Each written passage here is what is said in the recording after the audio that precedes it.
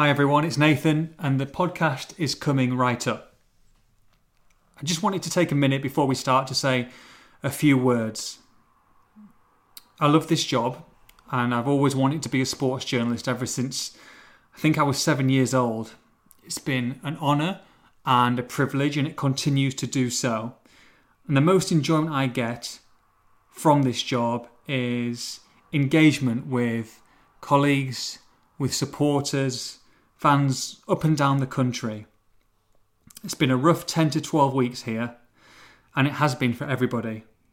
Sport is sometimes referred to as life or death, and looking on over the past week with sadness and disappointment with some of the scenes we've seen in the world just makes you think how insignificant my job is sometimes. The very fact that George Floyd's death can be allowed to happen in today's society is disgusting and shameful. He's not the first, and sadly, it won't be the last. And it makes me so sad that racism is still rife. Not just in America, in the world. In the UK, in a city, in a town, in a neighbourhood, on your street. If these 3 months have taught us anything, it's to be kind. All lives matter. Of course they do. But for all lives to matter, black lives need to matter.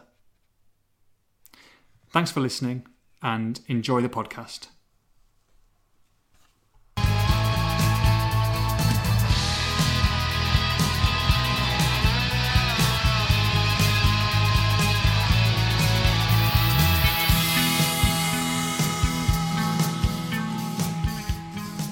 Well, hello everybody. Welcome to episode 161. That's 161. It is the ENS Wolves podcast. I'm your host, Nathan Judah. I'm here with Mr. Joe Edwards from his home. Joe, fixtures out, friendlies in the offing, 5 subs apparently now, 9 on the bench. It's all coming together. The sun's out. Are the Slim Fast guns out? How's it going, Eduardo? Hello. The sun ain't out. I don't know where you are. Where are you? I know in Dorridge. Is the sun out in Dorridge? I mean, no, it's a little bit overcast to be fair, but it didn't go. Sun's out, Slim Fast guns out. Didn't go well with slightly cloudy overhead. How are you doing? How are you doing with your weight watching? You know what I mean? So, well, we're journalists, mate. Just don't let the truth get in the way of a good story. It's been hot. It's been hot before. It was hot at the weekend. It's been hot for 2 weeks. And as soon as we have lockdowns over, or not over, but we can have 5 or 6 friends round, and it's shit outside. It's crap. It's rubbish. But for this chat and for my banter part, it's beautiful. It's glorious. How's everything going? Oh yeah, fantastic. Yeah, very beautiful weather. Just going to go and have a sunbathe in a bit. Hopefully, there you go. Now the sun's gone, and the Slim Fast has kind of gone out the window as well in spectacular fashion. In spectacular fashion. Yeah, I don't know if you noticed, but McDonald's reopened this week. Here we go. Close to you as well. Close to me, but. This was a bit of a dilemma, you see. Go on. McChicken sandwich or Big Mac? No, I didn't actually get to have the McDonald's because basically everybody is at fever pitch because McDonald's is open again. Everybody's so excited. Yeah. And the queues for the drive-thru are absolutely enormous. Are they? Like more than 15-minute wait? Yeah. I'd probably say the one by me on the Stafford Road was coming up all the way up to the other island before it.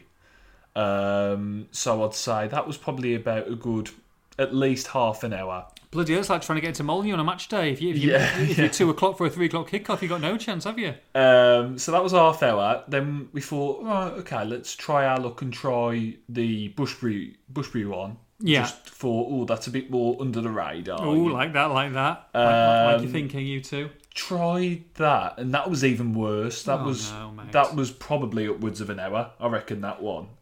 It was just like a row of cars almost parked on the side of the road. So you gave up then in the end, did you? For a good half a mile. Yeah, we gave up and had a KFC instead. Oh, yeah, I'd take a KFC all day long over that, mate. Yeah. What would you go to if you were going to get there? You know, you've waited in line for 25 minutes, half an hour. You know, you're even more hungry than you started. You're a little bit ratty. You've had a couple of little mini arguments in the car. You get to the speaker. What are you ordering? Are you making the most of it? You're like, right, not only am I ordering now, and I suspect this is what people are doing as well at home. They're like, right, I'm damned if I've been in this queue for 40 minutes. I'm ordering lunch, and I'm also ordering dinner, and I'll warm it up later on.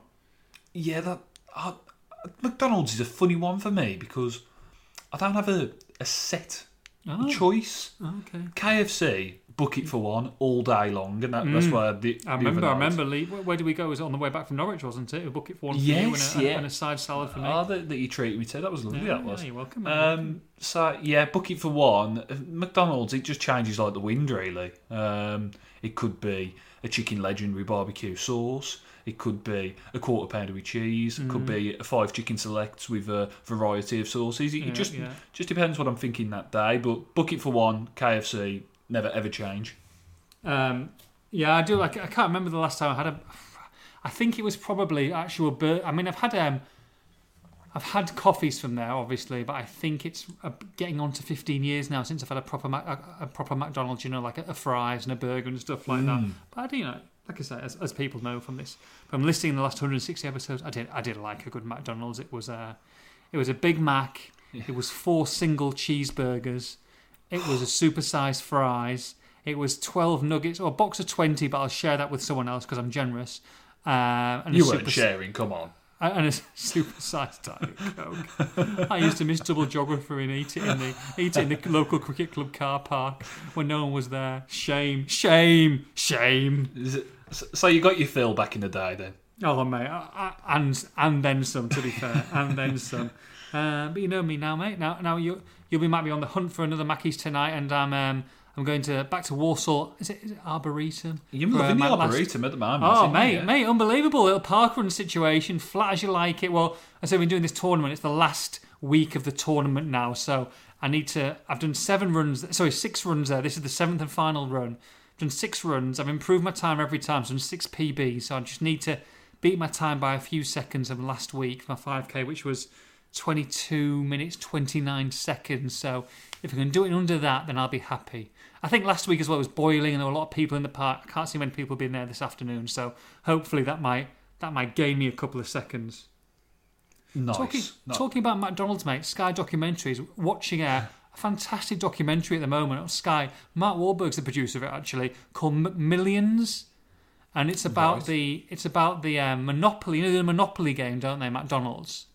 Yes. They run the Monopoly games sometimes. I mean, I don't know whether they've done it for a few years now, but back in the day, it used to be the highlight of me going to see if I can match Old Kent Road with Whitechapel and get a medium fries or a cheeseburger or something like that. But obviously, these prizes, not to spoil the enjoyment for viewers, it was basically fraud being committed by these people who were producing the £1 million prizes and then keeping the prizes for themselves and giving it all to their families and stuff, and it became like an inside job. So there's this 6-part documentary about this huge fraud called McMillions, which was based around the Monopoly game. I definitely, after The Last Dance, and I like to recommend a few shows, that's one that I would recommend on Sky. McMillions it's called. I think you'd enjoy it, Joe. Oh, nice. And you'll be proud of me, actually. I actually started The Last Dance. Oh, yesterday. mate, there you go, mate. You know what? I doubted you. I've slagged you off all week to anyone who will listen, and I take it all back to anyone I've spoken to. Yeah, I started it. Just kind of getting the feel for what it's all about. I mean, as you know, and as I guess the poddy listeners will have guessed, I'm not a massive basketball fan. No. I don't really know a lot about the sport. That's okay. But I didn't know. I didn't know Dennis Rodman was like one of the stars of the side. Like, oh mate, back in the day. I knew Dennis Rodman was a sporting star of some sort. The main reason I knew him is because he ended up joining the NWO in WCW. Well, you get to see some of that in the show. Oh, as well. dear. Yeah, oh, you lovely. do, yeah. Lovely. Yeah, spoilers, sorry, but So, but I didn't have a clue that. I thought, he might have been all right at whatever he was. Oh, mate, one of the major stars in that team for sure. Back in the day, I just thought he was a bit of a joker, but fair play. Yeah, mate. Yeah. I mean, obviously cray, but but sometimes you need some people in that team. You can't have the same kind of personalities. That's why that team did so well. Is that so many different personalities in the team? They all kind of clicked, kind of gelled, and obviously Jordan's just unbelievable in it. So, but I mean, I'm glad, I'm proud of you, mate. I'm proud that you've gone into it, and like I say, you're enjoying it. So that's the main thing. Yeah, I like it. I like Michael. He just.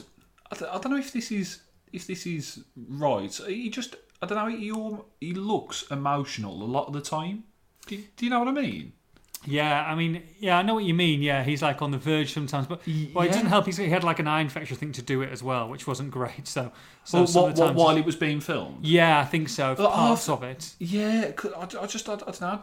There was a bit where his mom reads a letter at the start, which understandably he's getting quite emotional with that. But then there was other parts. I thought, is he going to start crying here?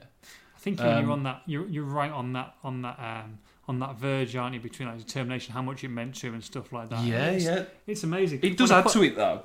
Pardon? It adds to the whole kind of thing, really. Oh, it's fantastic. And actually, I mean, for me, like I say, it's one of the best documentaries I've watched. But just been announced today, coming out in November, and this will be good. This will be good. It's almost like the next Last Dance.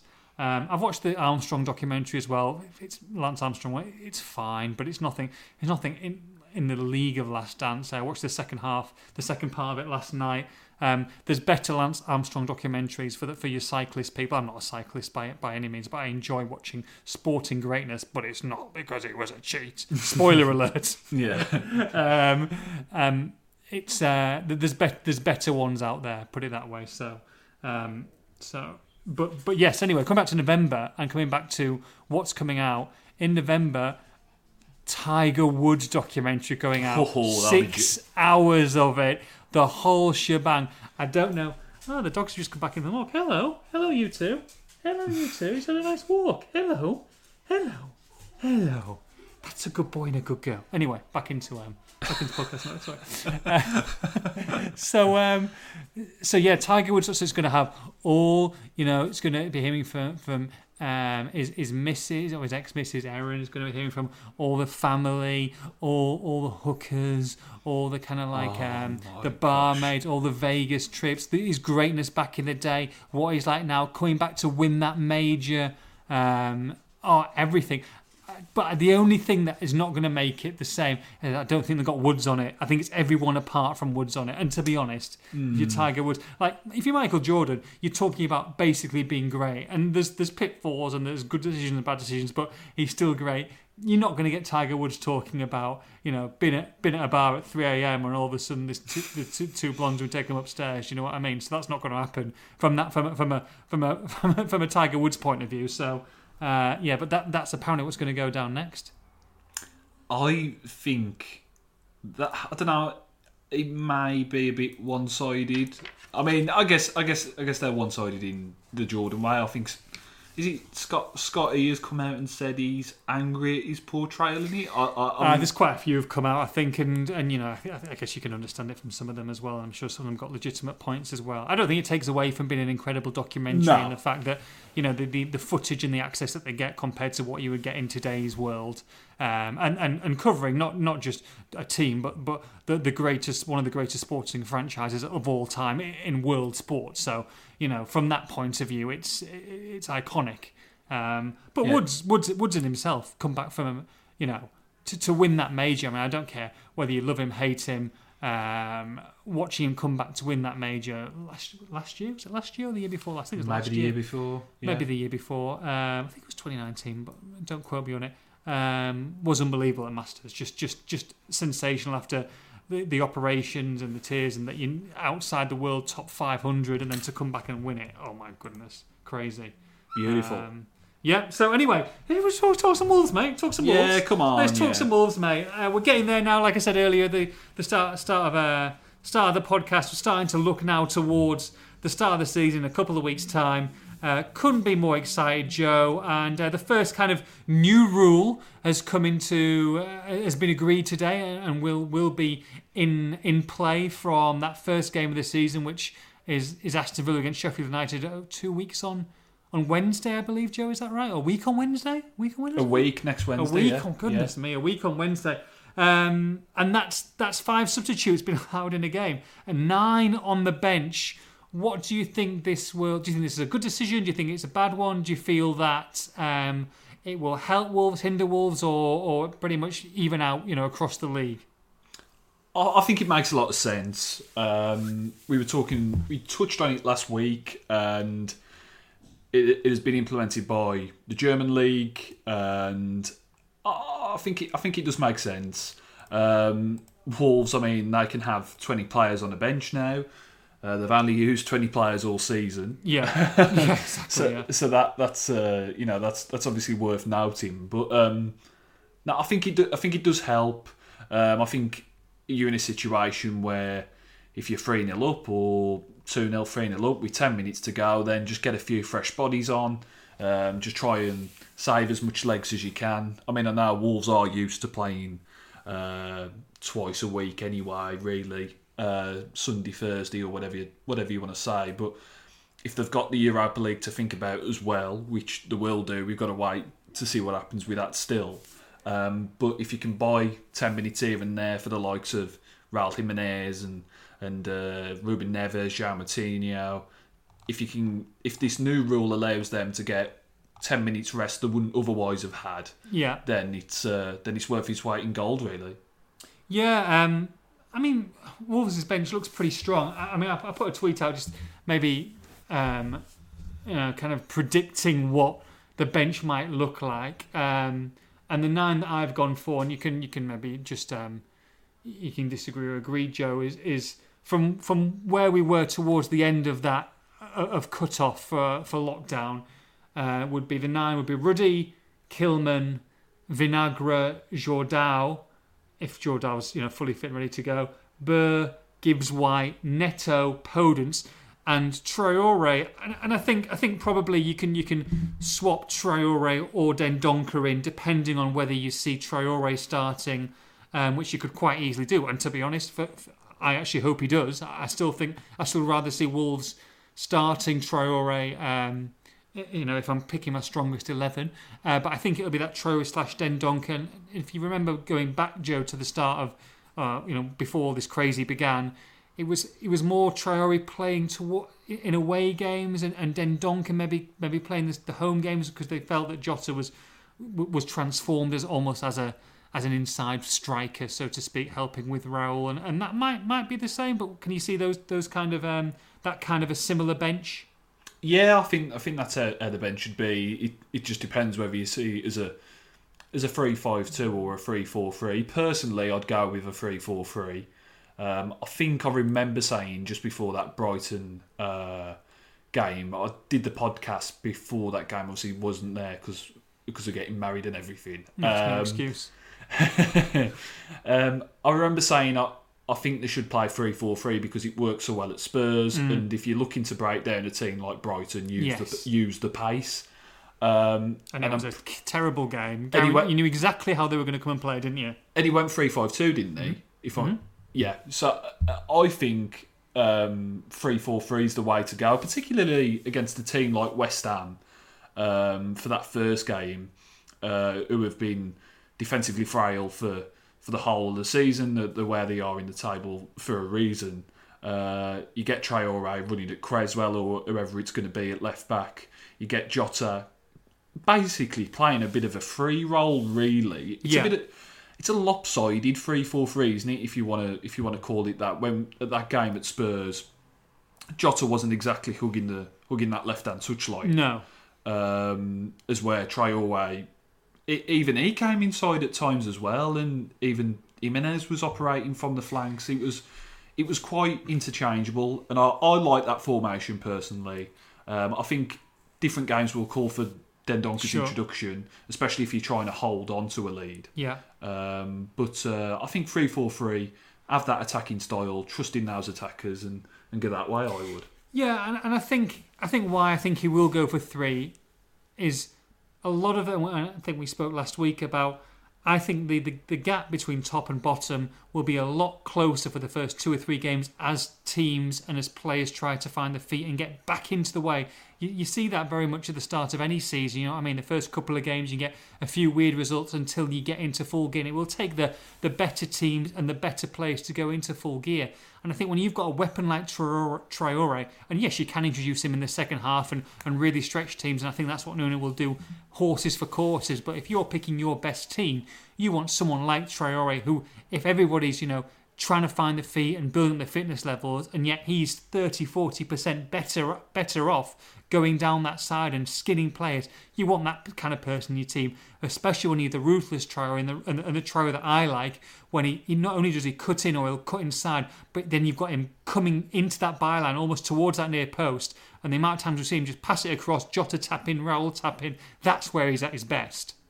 Yeah, definitely. Couldn't have said it better. It's what Wolves have been built upon. Really, getting in those attacking areas and being clever, and that's that.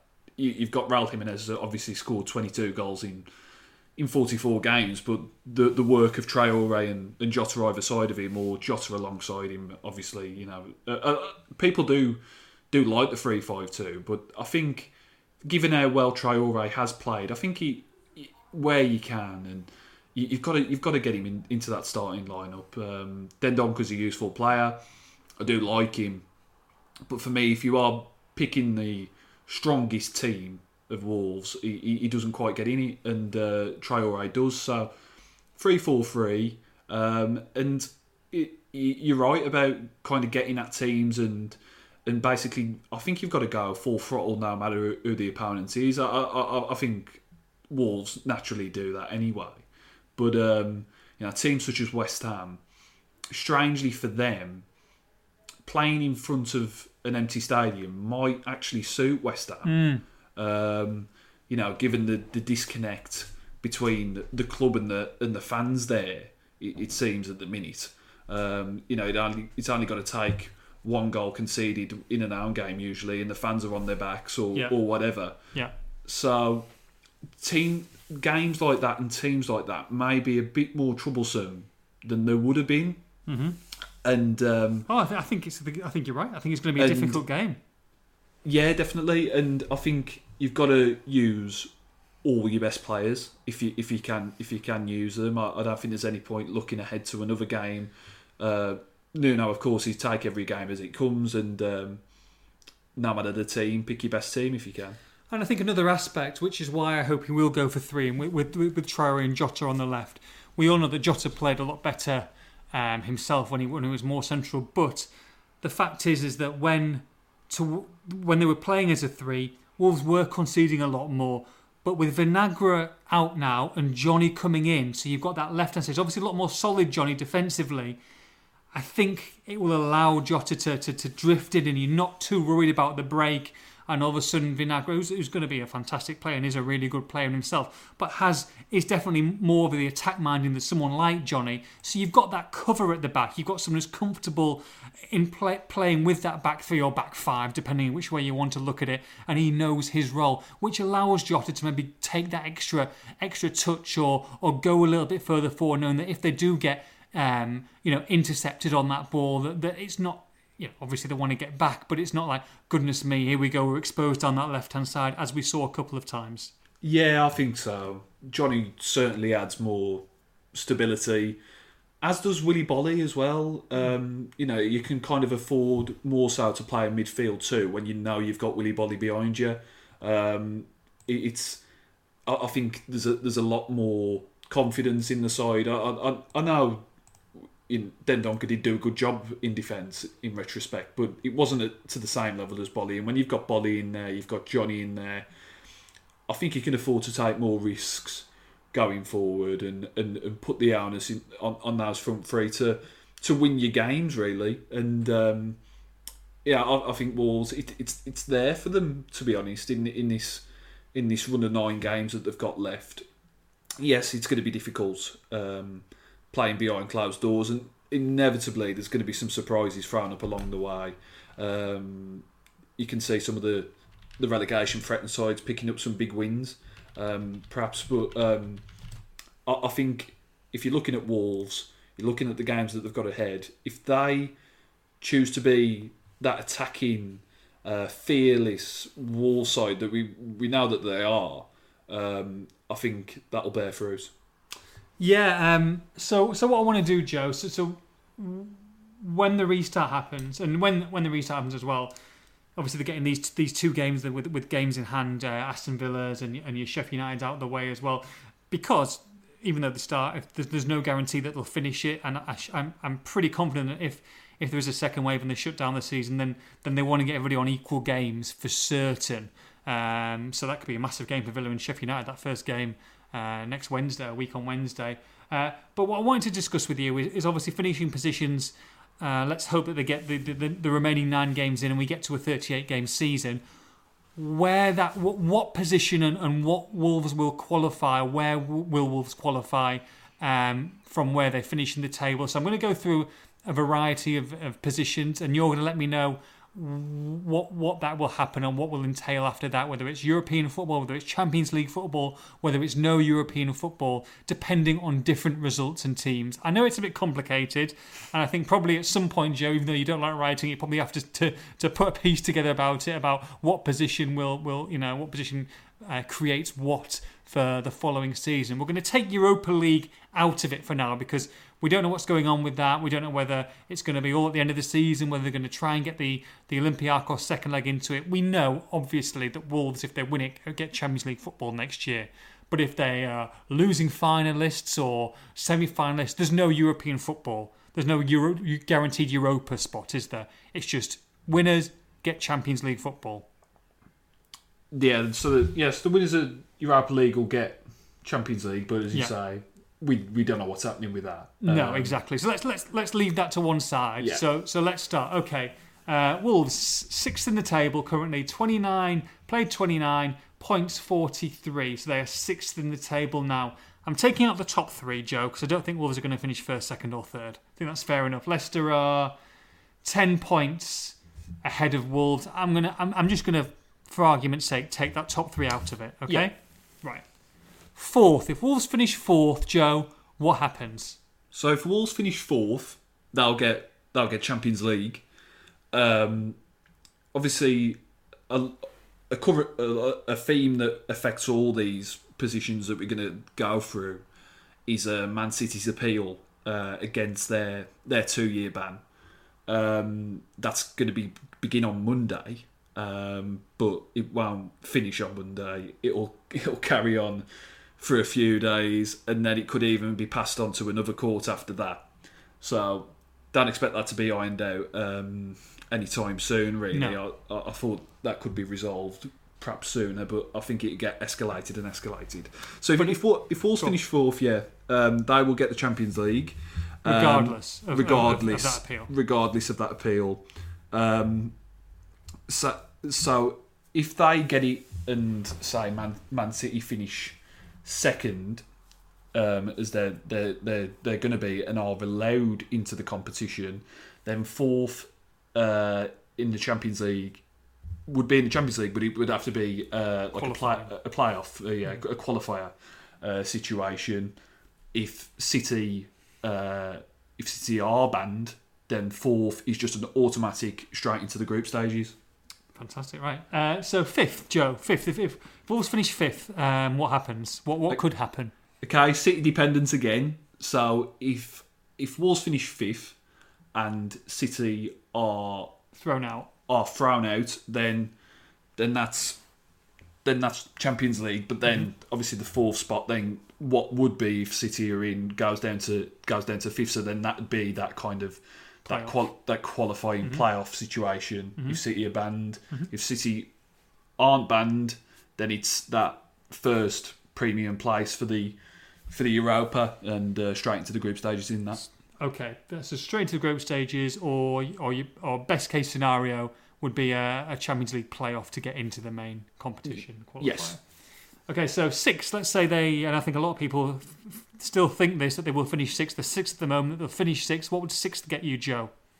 Right, so sixth. I'm just trying to keep up because there's so many variables. I did spring this on Joe about 5 minutes before we went on air as well, saying this is what I'm going to ask you for. I probably should have told you this morning, but only came into my head. Yeah, so sixth. In a usual situation, the top four, of course, get Champions League. Fifth gets Europa League, and then sixth and seventh don't automatically get Europa League places. What happens is one goes to the FA Cup winner, one goes to the Carabao Cup winner. Yeah, City having already won the Carabao Cup, so one of those places goes down, and it goes down to sixth. So if you finish sixth, you'll get that. Or if City are banned, then you'll get one anyway, I think. So and that's straight to the group stage as well. Let's say City are in the Champions League next season. Fifth goes straight into the Europa League group stages. Would sixth go into the Europa League group stage as well? Yeah, it would be. So, yeah. Okay. So, in regards to the fact you're in the Europa League if you finish sixth. If all finish sixth, they're playing Europa League football next season. Yes. Right. Seventh. So seventh is of course where Wolves finished last season. So that would be as long as a top six or whatever team wins the FA Cup, then that goes down to seventh. They've announced that they're going to try and play out the FA Cup. I think the final has been penciled in for August the 1st. Yeah. August the 8th, maybe the 1st. So if say Chelsea, or I can't think off the top of my head who's still in the FA Cup, but if one of those top six teams wins the FA Cup, it'll go down to seventh. But then there's a potentiality, even if Wolves finished eighth, then it'd be enough for Europa League qualification. So again, if City were banned and one of those big clubs won the FA Cup, then what got Wolves in last season by finishing seventh would get them in this season by finishing eighth.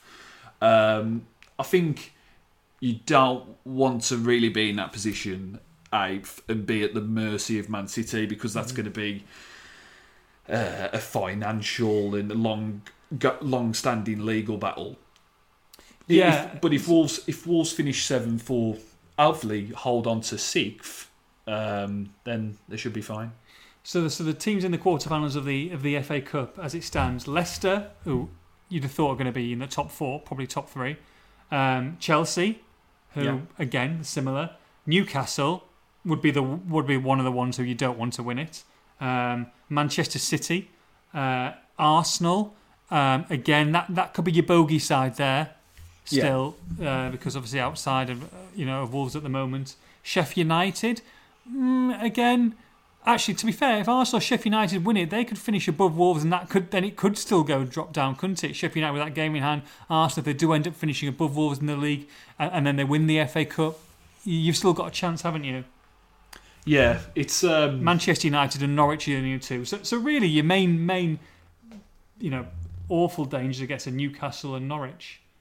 Yeah, I think really. I mean, I know that the neutral in us would like to see an underdog win the FA Cup, but I think for all intents and purposes, maybe back one of the big boys. To be honest, just because it makes things a lot easier and does open up more European scope. So I think Wolves, though, as we say, with all these games that they've got left to play, they've got 9 games left to play. The only team above them in the table is Chelsea. Of those games, which is the last game of the season, it's probably going to have something or a lot riding on it for both teams. So if Wolves perform as we know that they can in these remaining 9 games, they'll be fine. Of course, they want to be a European force for years to come.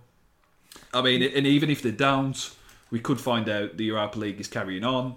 and Wolves could win that. Of course they could. Of course they could. We're so- just trying to give fans just an idea of what can and can't they achieve from the league qualification. It just boggles your mind. It's so many. It does seem straightforward, but then you start explaining it, and it's just like, oh, okay.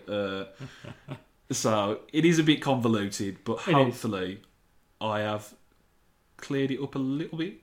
In summary, I'll do in summary, and you can pull me up if I'm wrong. So in summary, Joe, 4th is Champions League football. Okay, let's say qualification / group stages if you get in there. 4th, Champions League. 5th could be Champions League or Europa League. 6th, guaranteed Europa League. 7th, guaranteed Europa League. 8th, you could be Europa League, also could be nothing. And 9th and below is nothing. 7th's not guaranteed. Okay, 7th not guaranteed. Because likely, but not guaranteed. Yeah, so if City are allowed back in, and then say and Newcastle win the FA Cup, Cup, then got you. Okay, and you basically don't want to finish 9th and below. No time for that. No time for that at all. Right, thank you. So should we take some questions, please? Let's get some questions up from the peeps. Here we go. Okay. Got plenty of questions today, actually. I tell you what, Joe. You get some people on Twitter, and you get people who are loud and brash and think they know everything. Yeah, that's just me. And I thought I might change it around today. I said, why don't you go and try and ask a question? Do a little video of yourself asking the question. We'll play it on here, so you get your voice on the podcast. You can have almost like an interactive phone in. Without me having to call the person. We did do that once in a while. We used to call the people. It used to be a rough wait, and those were just the experts. So I don't want to give people my mobile number. And so I thought there'll be 5 or 6 people who do a little video. How many, Joe? How many people have done a little voice video for me to play on the podcast for a question? I'm going to guess 0. Bloody 0. Bloody 0. Anyway, so I'll do my old Delia. Where are you? Let's be having you. I told South about that the other day. She'd never heard of it, the Delia thing. Oh, classic. And she was cracking up at it. She loved it. I was shouting at her. She was absolutely smashed. I know, absolutely off a trolley. Allegedly smashed. Again, don't want to get sued. Allegedly, definitely allegedly. I tell you, it was smashed on Sunday night. Yeah. I mean, smashed. No, my miss it. No. let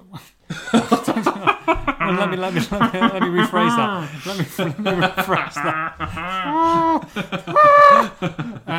that. Drunk. She was drunk. Oh, drunk. Yeah. Even if I tried to, it would have been bad news. Yes, honestly. So we had a barbecue. We have a barbecue night. And she has a champagne tasting, which I've said before. But honestly, it's a champagne tasting. So normally she gets a bottle of the champagne of the week, whichever one they're going to discuss with the house. So this week was I can't remember for the life of me what it was. It was like a Laurent Perrier, but it wasn't. No, Perrier Duet. You call it Duet. You don't call it Jouet, apparently. Perrier Duet. And so she buys it, but she's like, she got 3 bottles ahead of her. So why you got 3 bottles? She's like, well, we're trying the main house, and we're trying the Brut de Bleu, or something like that. Brut de Blanc, and then we're trying the Blanc de Blanc it was, and then we're trying the rosé. So I'm like, all right, okay. So I sat with her and I had half a glass of each. And bear in mind, we'd already gone through a bottle of rosé for the barbecue during Sunday afternoon because it was boiling last Sunday, absolutely sweltering. Of which I'd had a nice, decent-sized glass, maybe a glass and a half of rosé with my chicken, and she'd finished the bottle, fine, no problem, all good, ticking over nicely. So I thought we'd have a little taster of each, and then put the bottles back. So I've got a little taste, very nice. I think it's a 1 hour kind of like wine tasting together interactive. So I do the first 10 minutes, have a little bit of each, and I'll go into the room to go and watch a show or whatever. Anyway, I come back an hour later, and she's still at it, and the bottles have gone down slightly, slightly further than I thought they would do. I thought they'd just be, we've got these stoppers, you can put them back in the fridge. They're still good for a couple of days, but so I go back and watching the show. Come back after watching a horror movie. I think I watched Orphan. A couple of people recommended that. Wasn't bad actually, to be fair. Didn't realise it was a true story, which I quite like. Anyway, I come back and she's still there, and she's chatting away to her friends, and one bottle's gone. One bottle's about half gone, and the other bottle's got, it's probably a couple of glasses in. I'm thinking, I'd be absolutely on the bloody floor if I were you. Anyway, She finished all 3 bottles, long story short. I go to bed at like 11 because I've got to be up for work the next morning. She rolls into bed at 2:45. 3 bottles of champagne and a bottle of rosé. I mean, that's astonishing. Absolutely smashed to pieces. Bloody hell, yeah. That's what happens, I guess, when you're drinking the Matt LeBlanc. Wow, yeah, with the Matt LeBlanc, mate, absolutely. Great year. Got a story about Matt LeBlanc, but I might say that for another podcast. If I haven't already said it, people have to let me know if I've already said it or not. Good Matt LeBlanc story. I've got a few little stories, to be fair. In fact, I might even unveil a story today, unleash one after it's been asked for a few weeks. We'll see if we've got time. Oh, okay. The Matt LeBlanc hasn't got to do with the well-loved casino show that was shown on Channel. No. This was me meeting Matt LeBlanc in an interesting situation in California about 8 to 9 years ago. Pull me up next week. Or tease it for next week. Tease it. Okay. Gail Holford asks, any new lockdown snacks, boys? Any new lockdown snacks? Many. Oof. Too many. Give me your top one. I've got one. I normally do an hour and a half bike on a Sunday, try and sweat it out on the old Peloton. And that's a decent, probably riding like 30, 35 miles. I'm knackered. I think you need to get fluids and some food on board as soon as you've got off the bike. So I get a protein shake, and the missus has got me into, because she's obviously American, so she loves it, and it is delicious. A lovely PB&J sandwich, peanut butter, raspberry jam, brown bread, delicious. Peanut butter jelly time? Peanut butter jelly time. No, I haven't had that. Mine is strawberry bonbons. Are those the kind of like the round ones, like dusty almost? Yeah. Really? They've been a real weakness. Are they soft then? Are they straight to bite into, or are they quite hard? They're quite hard, but then get like quite nice and chewy and chewy centre. Oh, delicious. Yeah, very nice. I actually saw. Taste nice. Oh yeah. Oh, tastes lovely. Are they like a pink, aren't they? Like a pink, like a hard pink, dusty, sugary pink ball. Delicious aftertaste. Oh yeah, well. Yeah, beautiful aftertaste. Yeah, I thought you'd like it. Yeah, take that. Oh, good stuff, mate. Nice. Yeah. George Brown says, have you watched Breaking Bad or Better Call Saul yet? I haven't watched either. I watched like 2 series of Breaking Bad, then got a bit bored, and never started it again. Have you watched it? Haven't dabbled, mate. Have not dabbled onto that side yet. It's a very, very slow burner, I find, Breaking Bad. Okay. If you're quite patient, I think then the payoff will definitely be worth it. I wasn't patient enough and didn't get to see the payoff, so there you go. IDJ says, will you be able to report on live games behind closed doors? We still don't know for sure. We're hopeful, aren't we, I think? We're hopeful. We just have to wait for the guidelines from Wolves and from the Premier League, and we'd love to report on the games. We'd love to be there and try and guide you guys through what's going on as best we can. But obviously we're at the mercy of the club and the Premier League. So we'll let you know as soon as we know, whether it's on a game by game basis or week to week. We really have not got a clue. So yeah, if we're there, then we'll let you know, and if not, then we'll make it as good as we can. If we're not, yes, yeah. Well, I mean, we've managed to get still. I mean, it is a bit crazy when you think about it that we've managed to get a paper out still every day during this. I don't want us to kind of look how great we are, but at the same time, it's been a bloody stretch some of the days to try and find. It's been stuff. A stretch reading some of the stories. I'll be honest. I'm only kidding. No, I could imagine it might have been on some days, to be honest. So yeah, it's been a bit of a task getting it out, but we've managed to do it somehow.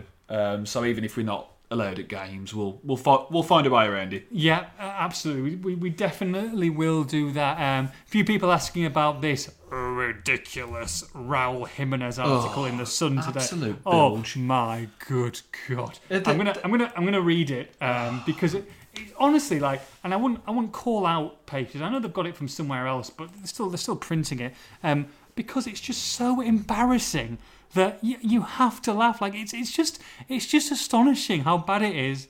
Here we go. So this is Joshua Jones is the writer of this who's put this on there, and it says gossip. I mean, yes. Manchester United's transfer target Raul Jimenez available for just £18 million, but Juventus also keen on Wolves striker. Manchester United received a transfer boost, with Wolves lowering their asking price for Raul Jimenez to just £18 million, according to sensational reports. The Midlands club face a battle to keep hold of their Mexican number 9 when the transfer market reopens, with plenty of clubs interested. United understood to be one of those sides, but they face competition from the likes of Juventus and possibly Real Madrid. According to Tutto Juve, Wolves could allegedly ask for as little as £18 million for the striker. That is despite the club having paid a record £32 million for him after his loan from Benfica was made permanent last summer. Jimenez scored 39 goals for Molineux in 88 appearances, with 22 coming this term. It's just absolute shite. Yeah. Honestly, he's just. I mean, I'd be embarrassed to put that on my site. Embarrassed to put that on my site. In whenever. I mean, when he signed a contract until 2023, hasn't he? So he signed a new contract. He signed a contract. He's paid £32 million. He's your number one striker. You haven't got another striker. I tell you what, guys.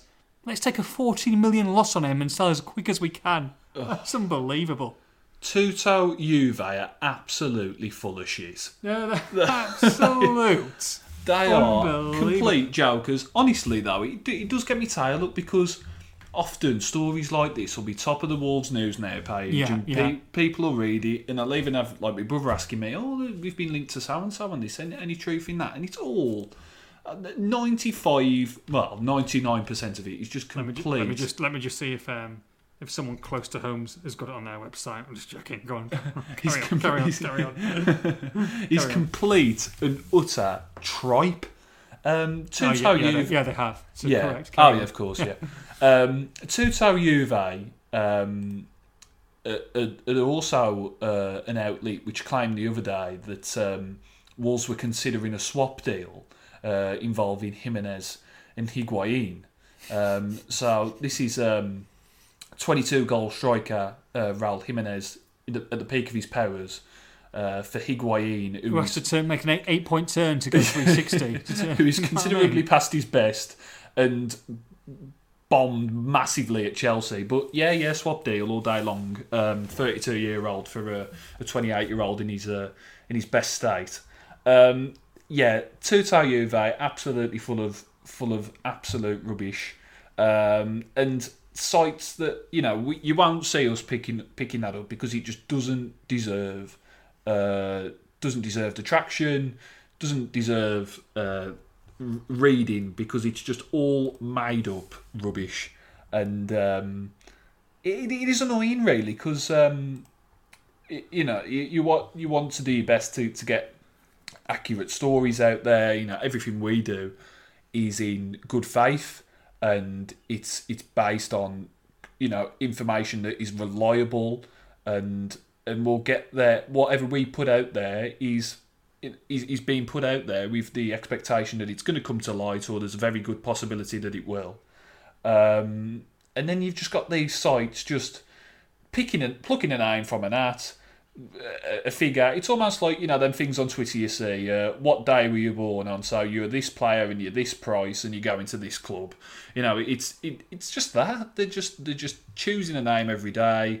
Wolves are an easy club to link players with these days because they're a club with ambition that want to try and bridge the gap if they can.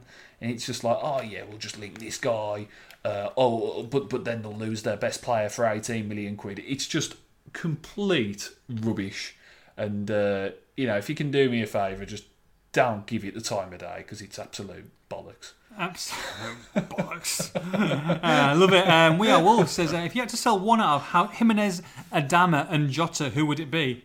This is where you say, it'd be him. Jimenez for 18 million. I'll my take on this. A good question though. If you had to sell one of Jimenez, Adama, and Jota, who would it be? And look, this could happen in the summer. It could happen next summer. At some point, Wolves will have to sell one of the big stars because that's just the nature of the beast. You can't just hold on to everybody forever. I mean, it's just the way the world works. I'm sure if you get an offer too good, they talked about Adama Traore with 183 million or whatever it was, 118 million. I mean, it would drive them there. So, of course, everybody's got a price. Let's hope that they don't sell any of these three. And I don't think they will sell any of these three. However, the one that I definitely wouldn't sell out those three, and you might disagree with me, would be Jota. I think Jota's made for the Premier League. I think he's absolutely fantastic. I know he's had some difficult periods this season, but he's also, for me, one of the best and still my favourite player. I think he's absolutely superb, and his age as well is absolutely. He's just got everything about him, and the fact that he's quick, he's got that ruthless. He'll get back up. He'll have a kick at you as well. Okay, so he can be a little bit frustrated and edgy at times, but you need that in a player. Portugal international, knows where the back of the net is. Team player, loves an assist as well. For me, he'd be number one person to keep.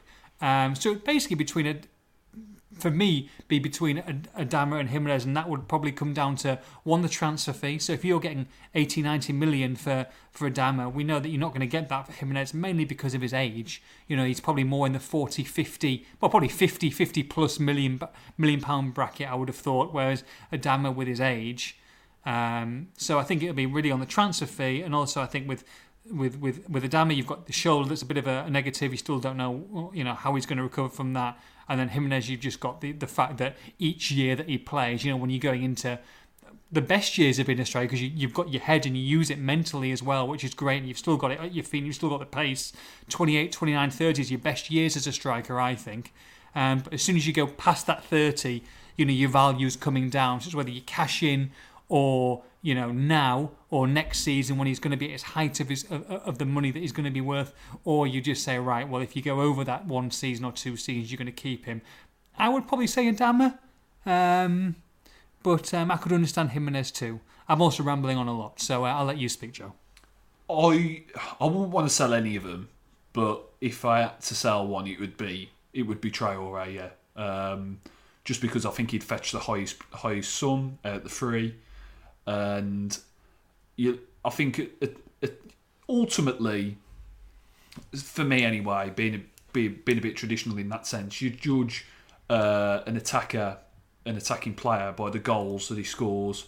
Adama is the top assist maker for Wolves this season, but Jota's got 15 goals. Jimenez has got 22. I think Adama has got 6, I want to say, across all competitions, which is still a good return. Yeah. But I think you're looking at Pedro Neto. I think he's not far off that, especially not if he won those goals chalked off. Sure. I think a Pedro Neto could be a 10 plus goal a season player in a year or two. So yeah, if I had to sell one, because I think you could get towards 100 million. For Adama Traore, which is incredible, but I think you could, even in this post-pandemic world, I think you're still looking at least 80 million if somebody really, really wants him. So it would be Adama. Ideally, Wolves will keep hold of all three for another year, and then we'll see what happens. Great stuff. Question from CRK Wolves. Opinions on Nuneaton 1, Middlesbrough 1 in the 2006 FA Cup. I was at this game.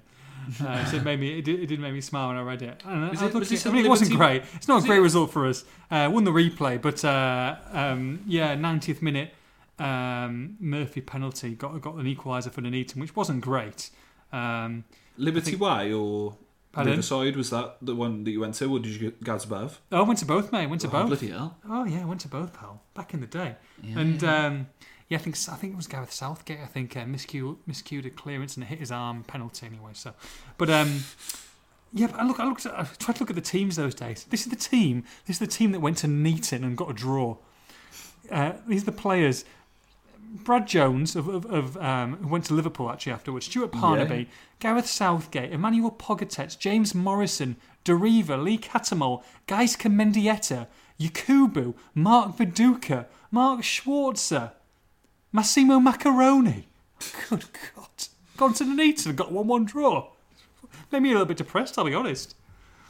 Oh, God. But yeah, it wasn't a great day, mate. It wasn't a great day. But hey-ho, we did okay. We did okay after that.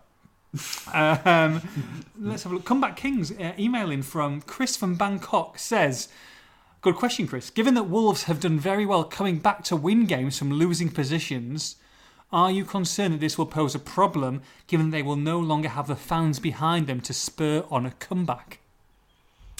That's a good question. It's a good question. It is a good question. They do need to eliminate that knack. If there's hopefully if a new trend starts, there is going to be new trends, and hopefully one of those will be Wolves stop conceding first. But if they do, I think Wolves are set up, even though Molineux is a big factor, I think they are set up well for games behind closed doors. Okay. I just think these players have... I've mentioned it before, but they've experienced a lot of different atmospheres this season. They've gone all across the globe. They've had quick recovery times, between games. They know the system inside and out, whether it's 3-4-3 or 3-5-2. I just think there's a lot of things going into it that suggest that they should be able to deal with behind closed doors. They have one game under the belt of it. I know it's only one game, but it's one more game than a lot of other teams have had of behind closed doors. So I think they have an element of knowing what they're getting into, and these players, yes, they do feed off the Molineux crowd, and you have got the likes of Jota, who are perhaps a bit more confidence players, feed off that energy. But if you've got the likes of João Moutinho and Rui Patricio and Connor Cody, I think these leaders now will really step up to the fore, and I think Wolves have got enough of them in the camp to kind of step up to the test. They're not the oldest team, they're not the youngest team either. I think they've just got that nice blend of youth and experience. If there's some that need a shoulder to lean on, need a bit of guidance, I think it's there for them. Nice blend of youth and experience, like Edwards and Tudor. Hey. Talking about youth and experience, Amar's Music Show asks about questionable lasses, and he's been asking me about this after the Spears comment a few weeks ago now. So I said I will give you a little story. So I'll give you a little story. I'm not harsh if saying questionable lass, but I guess so. This is back in the Middlesbrough days, mate. Okay, so sit back, get a cup of tea. Okay, here we go. So back in the Middlesbrough days, and for people who don't know, I used to work for the club as a web journalist and then Borough TV presenter back in the day, and I was there for 5 or 6 years, I think. So during a match day, we used to have a little box in the middle, kind of like centre circle. So I used to watch the game from there, then go down about 10 minutes before the end of the game, ready to do interviews with the players and so forth, and kind of just do similar-ish to do than what I do on a match day here. And with all these boxes, you have all these executive boxes, and you have the waiters and waitresses there as well, and some of them, are very, very friendly people. And there was one of the young ladies at the time who was working there. I need to phrase this very, very carefully. Who was a big Manchester United fan. So people kind of knew that I was going down and doing the media stuff and see some of the stuff that I do. And so she comes up to me, a good-looking girl, and she says, "Oh, do you mind if any chance you might be able to get me a programme one time from the Manchester United game, or just pass it to me?" And I'm like, single at a time, obviously. Of course, yeah, no problem. So I'll go down, get the programme, get it signed by a couple of players. I think Rooney signed it, a couple of other people. Here you go, give her the programme. And obviously, suave, sophisticated, and cheeky me put my mobile number on the on the front of it, as you do. So you're probably going to frame it. It's probably burnt now, to be fair. So see if you get a text. See if you get a little bit of a cheeky text on the night. Of course, the text comes. I mean, why wouldn't you? You're going to text my number. Anyway, so we end up dating for about a little bit after that. So we went on a couple of dates, and nice girl, really lovely girl. I think her name was Nicole, actually. Really lovely girl. And it was her birthday coming up. We'd been dating for about, I'm going to say not long, 2 months, I think. And it's at a party downtown. She's hired a club out. Downstairs, all the friends and all the people she was at college with or whatever. So me and my friend, we get there fashionably late, as you do. Walk in and all the friends there. We're having a few drinks and a few shots. Bear in mind, she's younger than me. She's a decent amount younger than me. She's probably a good 5 years younger than me at this point, at this stage. Which is fair enough, no problem. And so we have a few drinks, have a few shots, and having a bit of a dance. And then she says, "Oh, do you want to come upstairs?" I'm like, "Oh, aye, here we go." She's like, so I'm like, yeah, I'll come upstairs. Of course, yeah. She goes, "All right, so what's upstairs then?" Thinking she's like, "Oh, it's just a bit quiet time or whatever, or, just need to get out of this crazy. There's like 60 of her best, closest friends there." She's like, "Oh, no, my family are upstairs." Oh, you kidding me? Are you kidding me? It's like, "Oh yeah, I want you to meet all my family." Now, I didn't know that she's half Irish at this point. And I mean, I walked upstairs hand in hand with her, and there were 30 to 40, another bar upstairs, I had no idea, 30 to 40 of her family.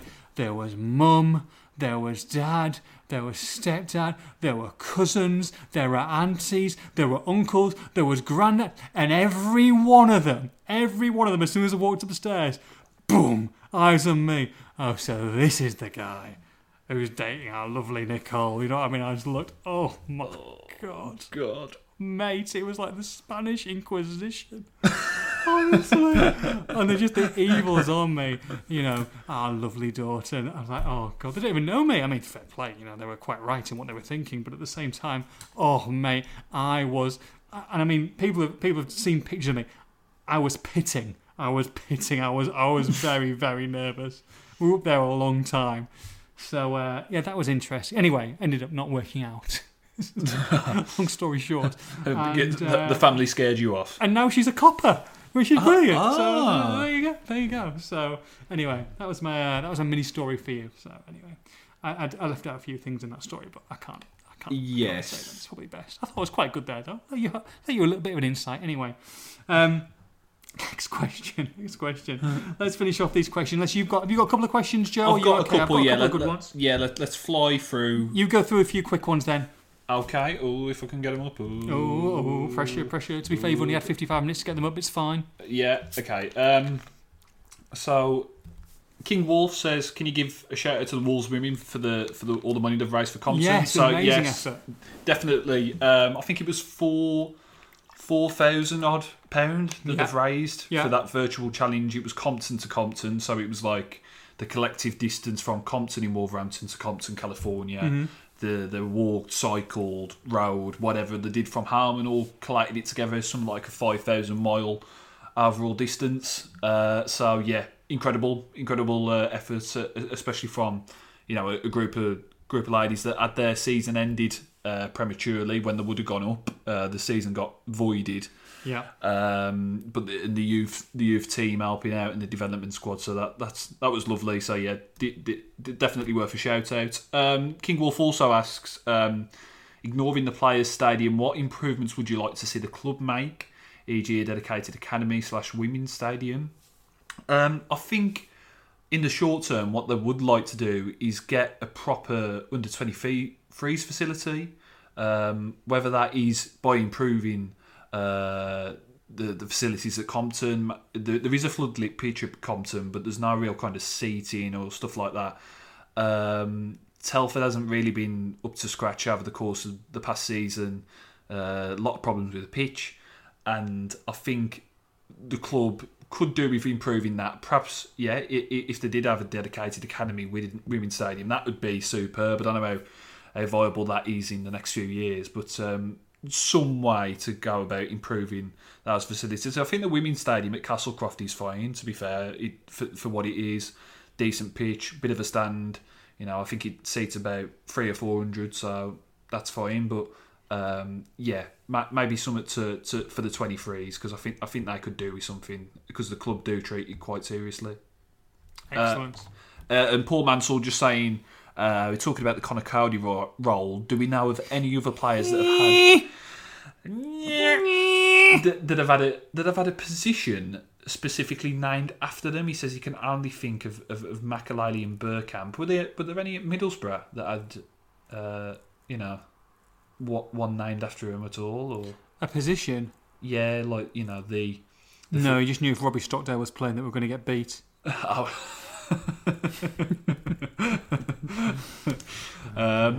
And that's about it for me, really. Apart from Wondering Launa asking, why did Wolves do the big matches with players phoning in when they had lower viewers than the match replays with the Signal 107 commentary? Doesn't that show that people want the commentary, not the players talking over the game? I guess it does, yeah. There we go. Oh, great one to finish on there, Joe. I love that. Yeah, there you go. Yeah. Right, here we go. Let's do the last couple of questions. Tom Davis says, with the stadium expansion happening in a different way now, what do you think the capacity can get to with all these small improvements over the next few years? I mean, the club are believing that 50k is still the kind of overall target. I think in the next few years it'll inch more towards 40. With this new temporary stand, you get into 32, just over 32. Yeah. I mean, there was 10,000 on a waiting list, wasn't there, season ticket wise? So you want to cater for them over the next couple of years and get towards more 40,000. And then I think if there's sustained success after that, then getting it towards that 50k. Maybe that's the way of thinking. But I think in the next few years we'll see perhaps increase over 35, more towards 40. 50 years.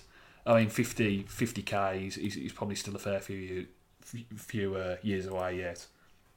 Yeah, I think so, yeah. Last question then, Joe, is from Mark Miluski. So I don't know if I've said that wrong. I think Mark Miluski says, I guess the question that I'm really interested in is, when do you think you would feel comfortable at a packed Molineux? God. Good question again. When would you feel comfortable? I think it'll be a year. Do you? Yeah, I think it'll probably be a year.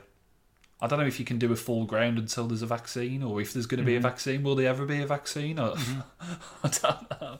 I think. But you're right. I think I would feel comfortable if Wolves. I trust Wolves, and I trust the league. I think you've got to go with it. That when they allow fans back into the stadiums, a full house, then I'll be comfortable, because I think that every precaution will be taken to make sure that it's safe for people to come in. There's no way that the government and the nation would risk that happening again if they weren't 100% confident. I do think we'll see fans, a few thousand fans, hopefully, for the start of next season, and they're going to have to do that, and I don't know, that's up to other people to decide. But I think there will be fans let into the stadium, hopefully, unless there's a second wave and this all breaks down and they've got to start from scratch again and maybe rebuild. I'm hopeful that there will be some fans in there. However little that may be, it'll make a massive difference, because once we've watched the first couple of games and it's great, it'll be a novelty value.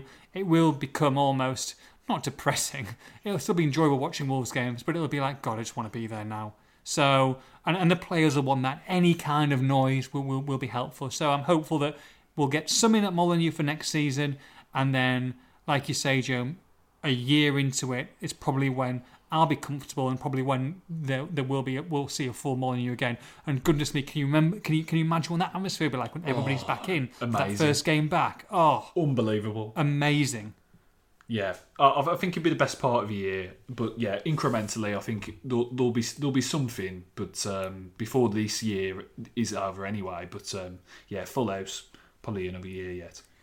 Great stuff, Joe. Enjoyed that little poddy. Another hour and 6 minutes. I must admit, things are starting to to take shape now, and sooner rather than later we're going to have a lot of games to talk to in a short space of time, so we're not going to be short on material. But I do want to say thank you to the people in the last 10 weeks who are still listening, and there's plenty of you. Nearly 3,000 of you last week, or 3,000 in most weeks, sometimes 4,000, 5,000 for an episode. But for you guys, and I know especially when a lot of people listen on while they're driving and stuff, and you haven't been driving, so the fact that 2,900 of you, 3,200 of you are listening each week, while we haven't had any football, is absolutely fantastic. And you guys are obviously very special to us, the podcast group, and you guys know exactly who you are. So thank you for that. And hopefully we haven't been rambling on too much over the last 10 weeks. And if we have, we might be talking less about Netflix and more about some points. Would be nice, Joe, wouldn't it? Yeah. And just on that front, just quickly, I just want to. I've been really taken aback by how many of you have carried on listening. When I know we do ramble on sometimes, but it really is appreciated. I know it'll sound a bit cliche and stuff like that, but to think that still 2,500 plus have been tuning in pretty much every week, to listen to what we have to say about Wolves, especially when there's no football on, is mind blowing really, and we are really thankful for it, and it does really. Make us really happy that we have continued to do it through this lockdown, because we could have just said, oh right, we'll just wait till the football comes back, but hopefully it's provided a little bit of respite, and we certainly appreciate you all giving an hour of your day, an hour of your week to listen to us. Yeah, it's one of my. Well, it's probably is my favourite highlight of the week to do it for you guys, and I'm sure, Joe, it's up there for you. So thank you, and please leave comments, leave reviews, good or bad, we don't mind. I'm happy to get abuse of the week started again as well. We're active for the segment sooner rather than later. So thank you to everyone. Thanks for enjoying it. Thanks for listening to us. As ever, from me, from Joe. We'll see you next week. Take care. Bye bye.